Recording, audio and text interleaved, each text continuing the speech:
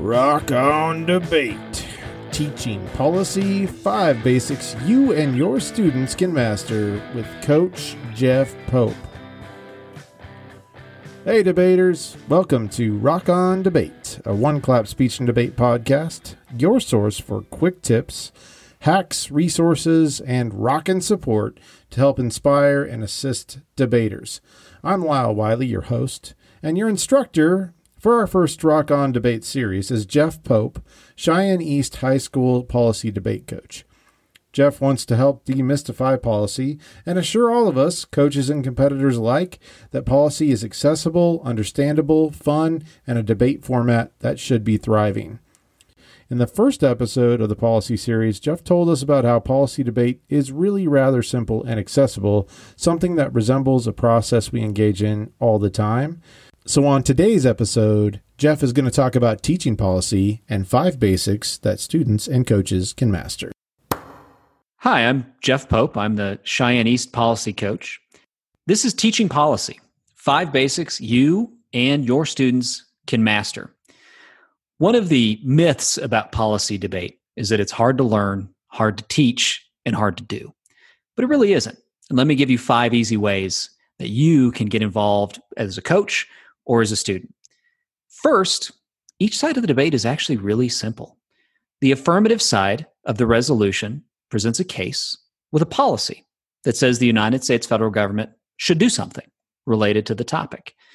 Then the affirmative explains why haven't we done that policy before, why that policy is good, and why that policy will work.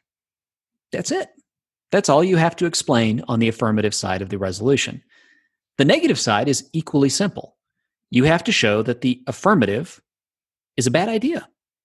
Either it doesn't work, it creates more problems, it creates additional problems, it doesn't fix the problems, or in some rare cases, it's already happened.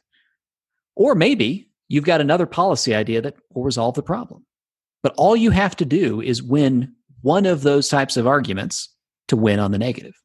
But again, at its core, very simple. Second thing, learn the topic, forget the jargon. You don't have to be a master of policy debate jargon or even the sort of nuanced aspects of each speech to be good at policy debate. You just got to learn the topic. Most debate rounds are won or lost based on who knows more about the topic and the arguments in that topic than the other team. And there's no barrier here. If you got Google, you can do it.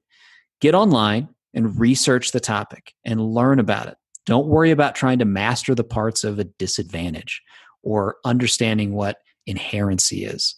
If you can explain your argument better than your opponent, you have a chance in every single round. And you also have a chance to coach students to be successful. Third, get the arguments, then get the structure. Really, really important to not get caught up in how do I make an argument? Figure out what arguments you want to make. And there's a lot of online resources, for example, the Open Evidence Project, where you can get pre-written arguments. Just like when you learn the topic, learning your argument and being able to explain your argument is an important key to success that's going to take you a lot further than being able to identify an internal link, for example, in a disadvantage. Fourth, the format is a lot easier than you think it is. There's a lot of speeches and it takes a long time, but the format is pretty simple. There's constructives and rebuttals, and they really fall into 3 categories. The first speech is by each team. All you're supposed to do is lay out your side's argument. If you're AF, read your AF case. If you're negative, read the reasons why the AF is a bad idea. The second set of speeches, sort of the middle part of debate, have 2 purposes. Build up your arguments, explain why they're true, and rebut whatever the other team said. Doesn't have to be more complicated than that. And then the final speeches in debate come down to really a simple idea.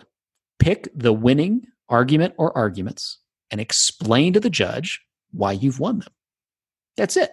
Now, there's a lot more to it than that, but those are the fundamental concepts that if you get down, you can do policy debate. Finally, and I've already alluded to this, the jargon isn't that scary for 2 reasons. First, the jargon is relatively simple to figure out. And if you need help figuring it out, the Wyoming State Speech and Debate Facebook page and the actual website has a glossary of terms for policy debate that you can use that have definitions.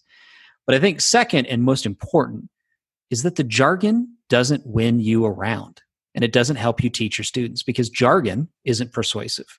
Being able to say solvency or intrinsic permutation, boy, that sounds interesting, but no one votes for that. Being able to explain your argument in real terms with concrete ideas is how you succeed. And if you can do those 5 things, you got a shot in every round. That's more excellent stuff from Jeff that can really help coaches and competitors get started with policy debate. Look for episode 3 in Jeff's policy series, 4 online resources to make policy easy. If you have an idea for Rock on Debate, shoot me an email at lylewiley@gmail.com or reach out on the One Clap Speech and Debate podcast website or social media, linked in the show notes. Also check the show notes for some policy debate resources that Jeff's providing and some that I've tracked down. Check those out if you're going to be looking into policy debate. It might be helpful. Be sure to subscribe, rate, and review the One Clap podcast, and watch for new episodes on One Clap, Rock on Debate, and Speech Love. Debaters, don't stop rocking. One Clap podcast.